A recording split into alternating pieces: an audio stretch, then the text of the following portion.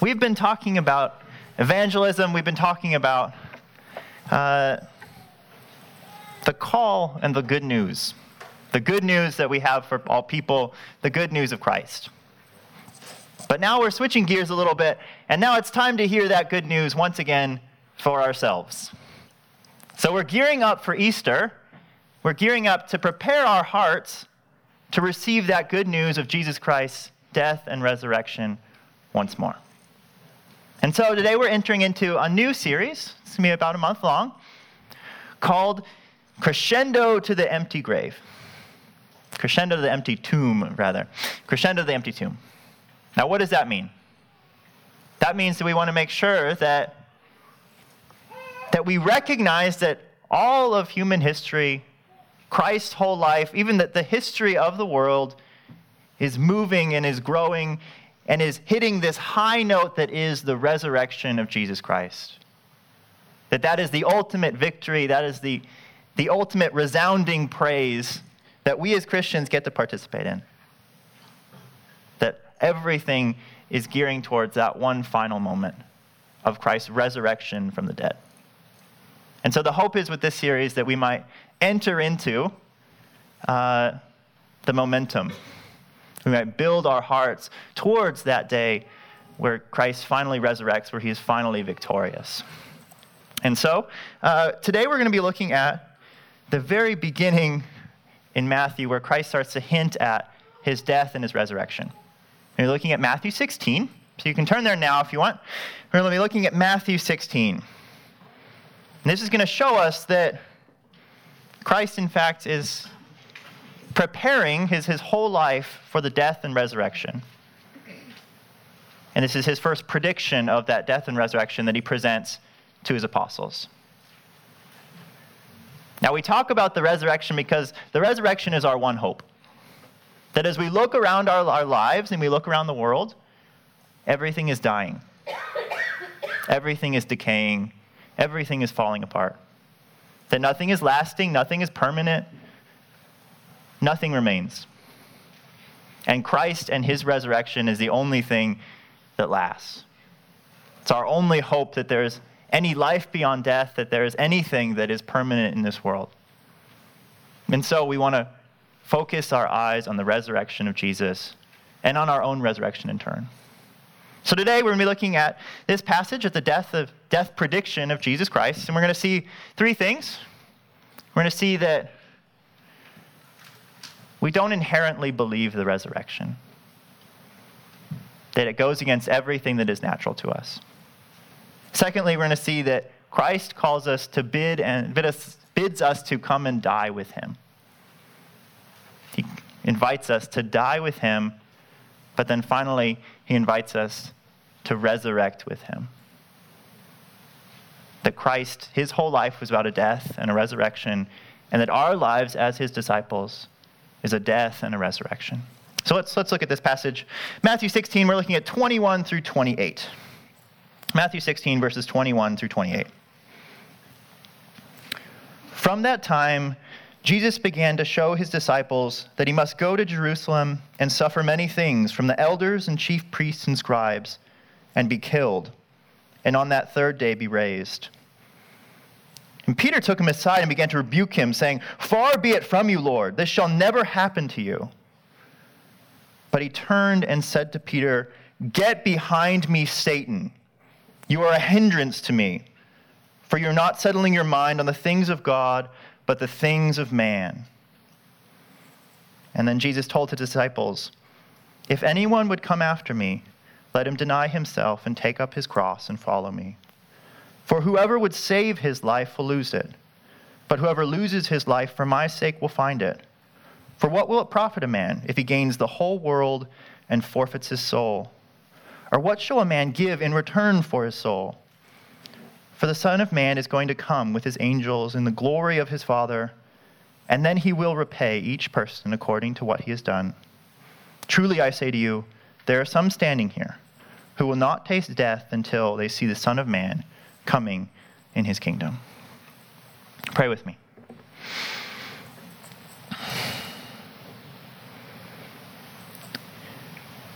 Father, we We come to you as a people with hard hearts and who have trouble entering into the death and resurrection of your Son. And so, Father, we ask that you give us eyes to see the glory of the resurrection. Would you stir our hearts by the power of the Spirit? Would you show us what you are calling us to and how we might live as people who are free from death because we have been crucified with Christ and risen to new life with him? Father, would you teach us? Would you encourage us on this run? That it's a long journey and a hard one, but it's one that we run with joy, knowing the end. So, Father, would you bless us and would you glorify your name? In Christ we pray. Amen. All right. So we're going to start by looking at the natural response that we have to the resurrection of Jesus Christ. So what just happened in the story? Just before this, Peter was given this great revelation. Peter the rock was given this revelation that Jesus Christ is the Messiah, the Son of God. He finally gets it and understands that Jesus Christ is actually the Savior God who's going to come and be victorious. He's going to bring this new kingdom. He's going to usher in a whole new world centered around God. So we know who Jesus is now. And once everyone knows who Jesus is, Jesus now needs to shape their expectations of what this Savior's life is actually going to look like. So look at verse 21. From that time, Jesus began to show his disciples that he must go to Jerusalem and suffer many things from the elders and chief priests and scribes and be killed, and on the third day be raised. All right, so this is quite the plan. He's going to go right to the heart, the center of it all, and be destroyed by his enemies. That is his plan, to go to Jerusalem and be crucified. But on the third day, he is going to raise again from the dead. That's the plan. That was the plan from the very beginning, and he's presenting that to his apostles, to the disciples. They need to know that that is the path that he is destined to take. And this is Peter's response to that. Verse 22, Peter took him aside and began to rebuke him, saying, "Far be it from you, Lord, this shall never happen to you." Now, Peter already has his notions of what a Savior's life is going to look like. He has an idea of what the Messiah is supposed to do. And his expectations of the Messiah are different than Jesus's. And Peter tells him, no, this will not happen, and this cannot happen to you, Jesus. You will not die.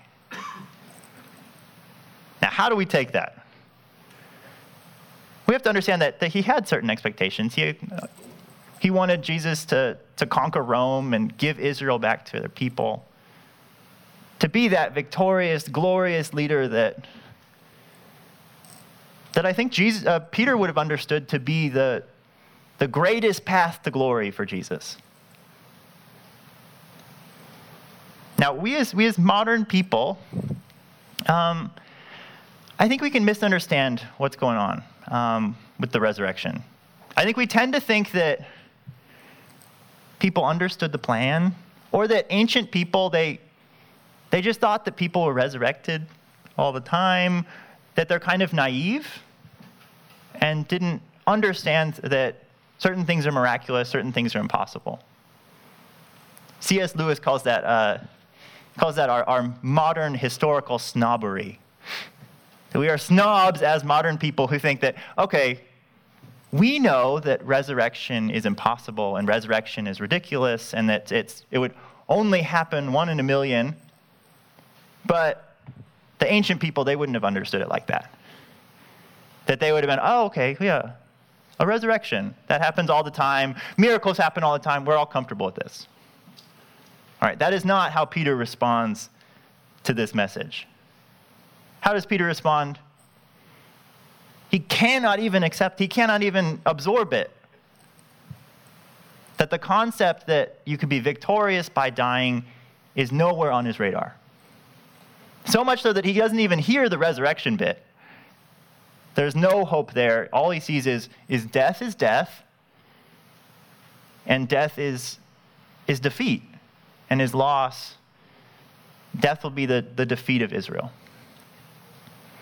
Now, I think we have to understand that we're like Peter. We are very much like Peter, and we have a certain idea of how the world goes.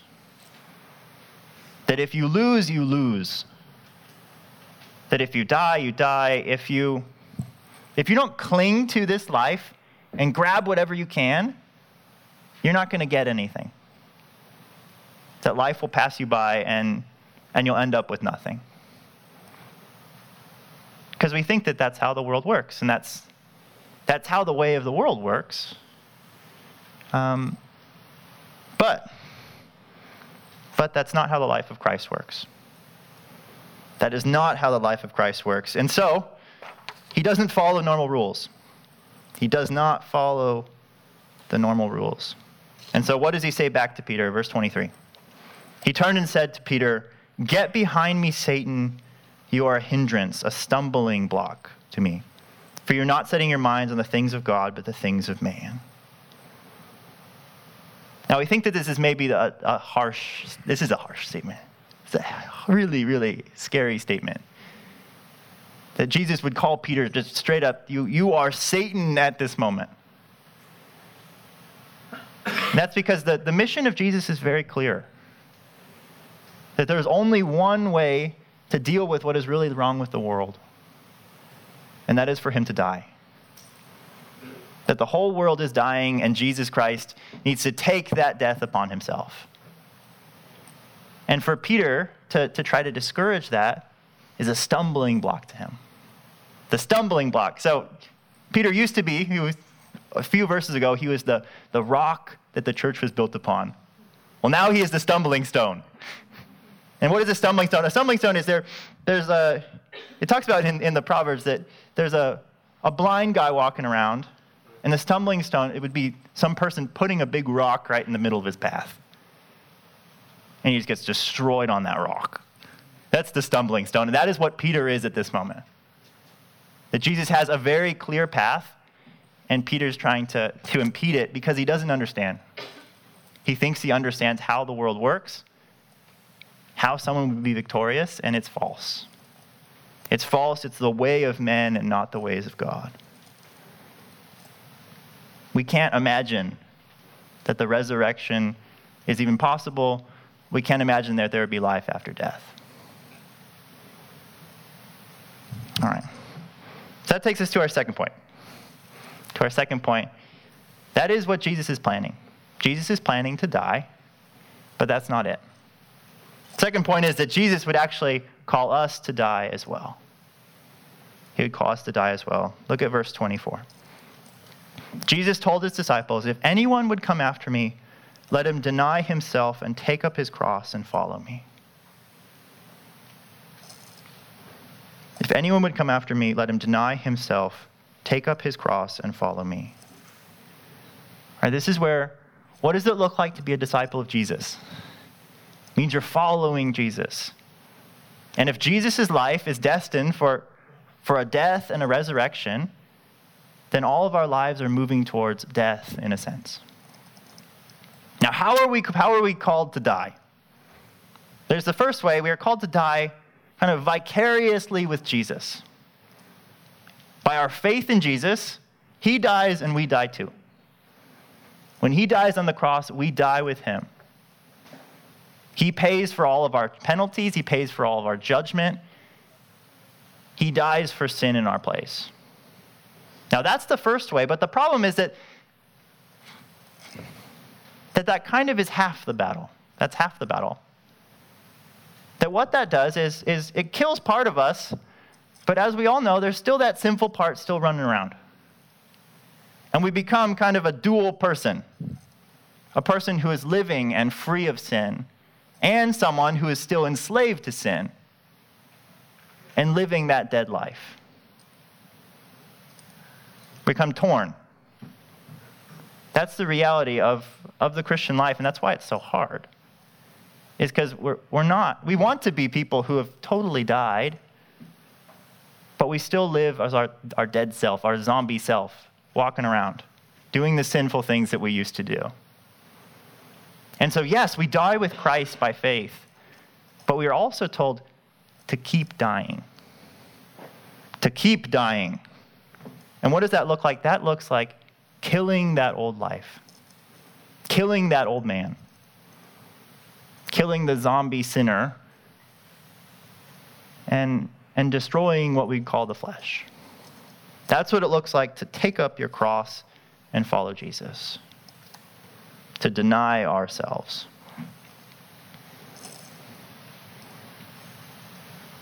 Now that's scary. That's scary, and that's a lot for God to ask of us. So I'm going to ask, why do we do it? Why can't we just sit there and say, well, Jesus, just pay for my sins, take care of that, and then why can't I just live the way I want to? Why can't I just continue under your grace? Why do I need to deny myself and take up my cross? And the problem is that there's only one way to die. There's only one way to die. You can either die and leave everything behind, or you that's the only way. That when you die, you take nothing with you. You give up everything. You leave naked as you came. And so we think that maybe I can hold on to my life over here, the life of sin, the life of that dead man, and I can also die with Christ. And Paul says that that's actually impossible. That you can't both hold on to your old life and be dead with Christ. That the two don't go together, the two are impossible. And so what does dying entail? Dying entails losing everything. Losing everything. Look at verse 25. Whoever would save his life will lose it, but whoever loses his life for my sake will find it. I think this is where we can downplay sin and not understand what sin really is. Sin is not just being bad before God, or that sin is just something that God doesn't like very much. Sin is death. Sin is death itself, and sin is going to kill you. And if we're clinging to death and we're clinging to sin, then we're condemning ourselves. We're poisoning our souls. We are actually killing ourselves in this life. And that's where Jesus would bid us to reject that old life, not for so we're good with God, but so we're not carrying around this toxic poison everywhere we go. We're not living under the power of death. So practical. When you became a Christian, what changed and what didn't change? What changed and what didn't change? Did your aspirations change? Did your trajectory change? Did your goals change? What else? Did your relationships change? Did your motives for what you were trying to do in relationships change? Did your desires change? The thing is, often I found this. I wasn't challenged by this until college, where a senior, an upperclassman, he asked us all, so you became a Christian. Did your life trajectory change at all? It's like, no, I still want to become a psychiatrist. I still want to do the same things. I still have the same goals in life to be wealthy and happy and content. And the challenge was, well, then you haven't died. You didn't die yet. That you're carrying with you all of this old life, all of these aspirations, all of these goals, and just trying to carry it into the Christian life. He basically said, no, you can't do that. You can't both live and die. You can't keep some things the same, and just change the things that you want to. Now, how do we actually get the power to leave those things behind? To reject our old goals, our old values, maybe even our old relationships as they were. Look at verse 26. This is Jesus being very honest. He says, "What shall it profit a man if he gains the whole world and forfeits his soul? Or what shall it gain a man in return? But what shall a man give in return for a soul?" Now, what is this saying? This is saying if you don't save your soul, you're going to lose everything anyway. You're going to lose everything. Because if you're under the power of sin, sin is going to destroy everything you have. Think about our lives ourselves. So the life that we have, if it's still under the power of sin, if it hasn't died with Christ, it's going to be taken from us. We are all going to die. And what does that mean for our marriages, our families, our friendships? Those are going to perish. We can't carry those with us.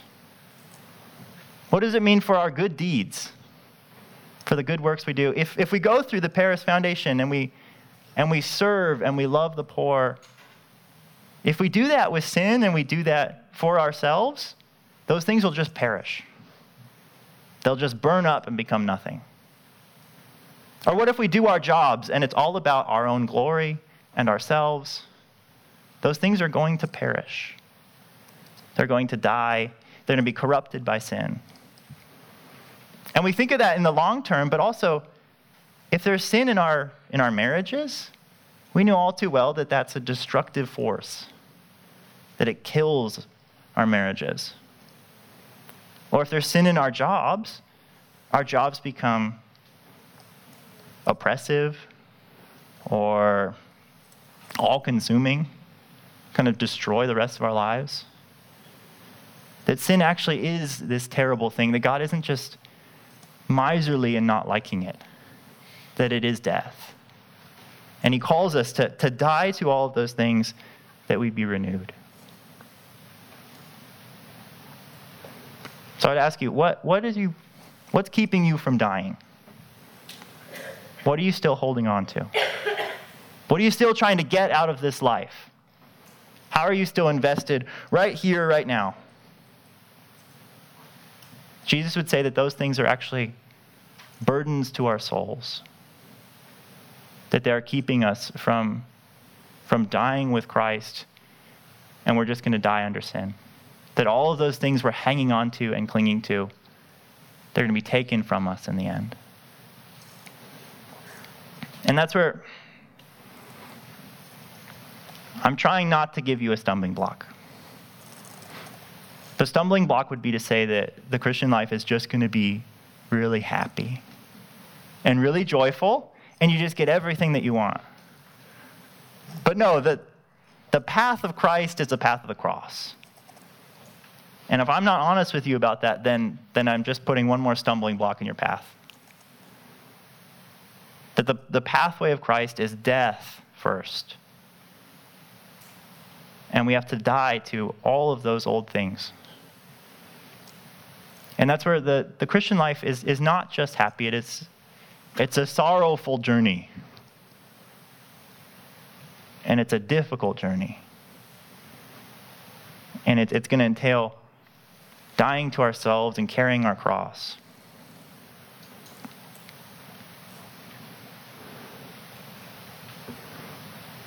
So how do we do it?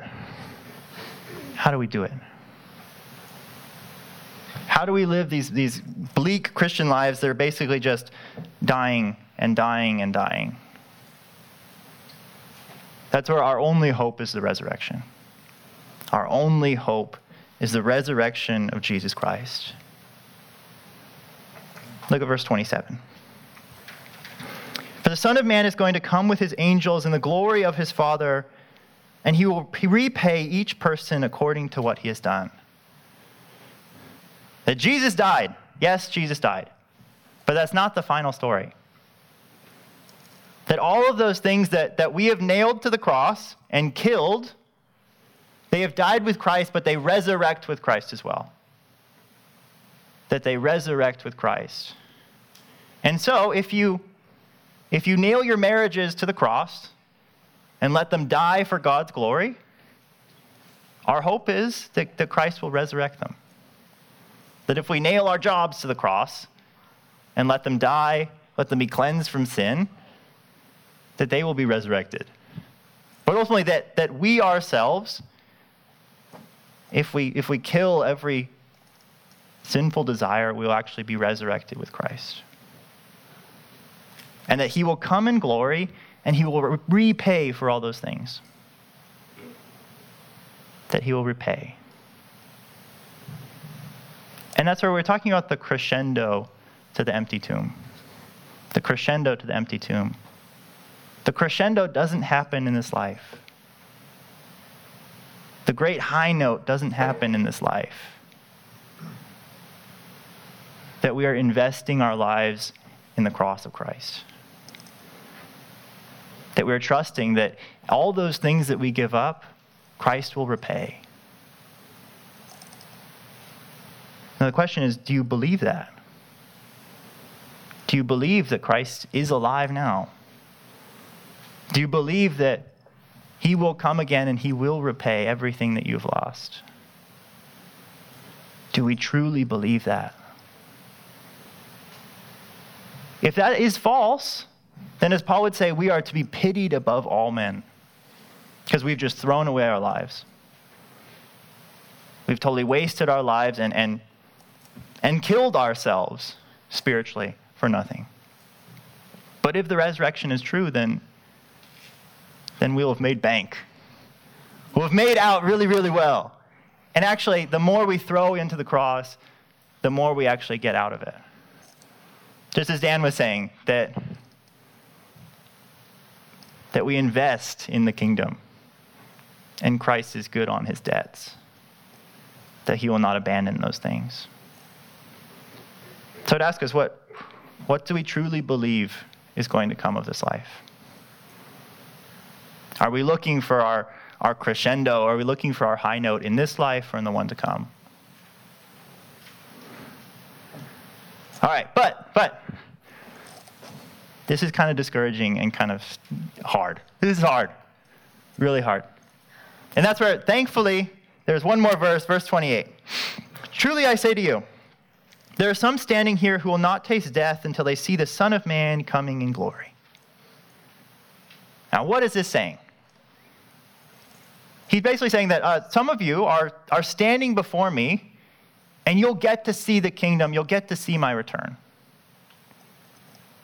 And we wonder, well, how can that be? He didn't return in their lifetime. He didn't come right at that point. And that's where the kingdom is going to come in the future. Jesus is going to come back and he's going to repay everything. But there's also an element where the kingdom is now. And the kingdom is present with us. And thankfully, we get tastes of that kingdom before the end. And that's where the things that we sacrifice, Christ gives us back better things in this life. That we'll actually get a foretaste of his second coming in this life right here and now. So if we do sacrifice our marriages to the cross, he'll give us back different marriages, better ones. Ones where Christ is at the center, where we glorify God together, and actually our marriages become a wellspring of life, where we're actually spreading life to new people. We're giving life to one another, not taking it, not destroying each other with sin. And that's true of everything, that if we throw our job up there, our job is going to be resurrected, where it's about the glory of God and enjoying this new kingdom and worshiping, not trying to make a name for ourselves. All of those things will be resurrected in a different form presently right here and now. So that's where there's an irony to the Christian life. And I think I apologize to people who felt like if you think the Christian life is hard, you're like doing something wrong. Because I think that's how a lot of Christians feel. That if the Christian life isn't just this like wonderful, joyful, skipping through the park of God's bliss, then like you're actually being a bad Christian. And you feel like you're not doing it right. The thing is that it's a bittersweet journey. It's a bittersweet journey. That on the one hand, the Christian life is death. That it's dying to our old man. It's dying to all those desires. It's dying to all these old things. But there's also an element of resurrection. There's also an element of joy and perfection and bliss and purity and life. But that's just present. That's present. In the future, it's only going to be that happy part. But that only comes with the second coming. That comes when Jesus comes again. When that time finally comes, it will be perfect. It will be skipping through the garden of delight. And it will be joyful and it will be perfect. And it will be all about enjoying the worship of God, who is incredibly gracious to us in Jesus Christ. That's the crescendo. That's the life that we are moving towards. This life is going to be a hard one. It's going to be a hard one with small resurrections along the way, but we don't invest in this life, we invest in the one to come. That is where our hope is, because that is where Christ is. Our hope is when Christ comes again, and that he'll be victorious and glorious and beautiful when he comes.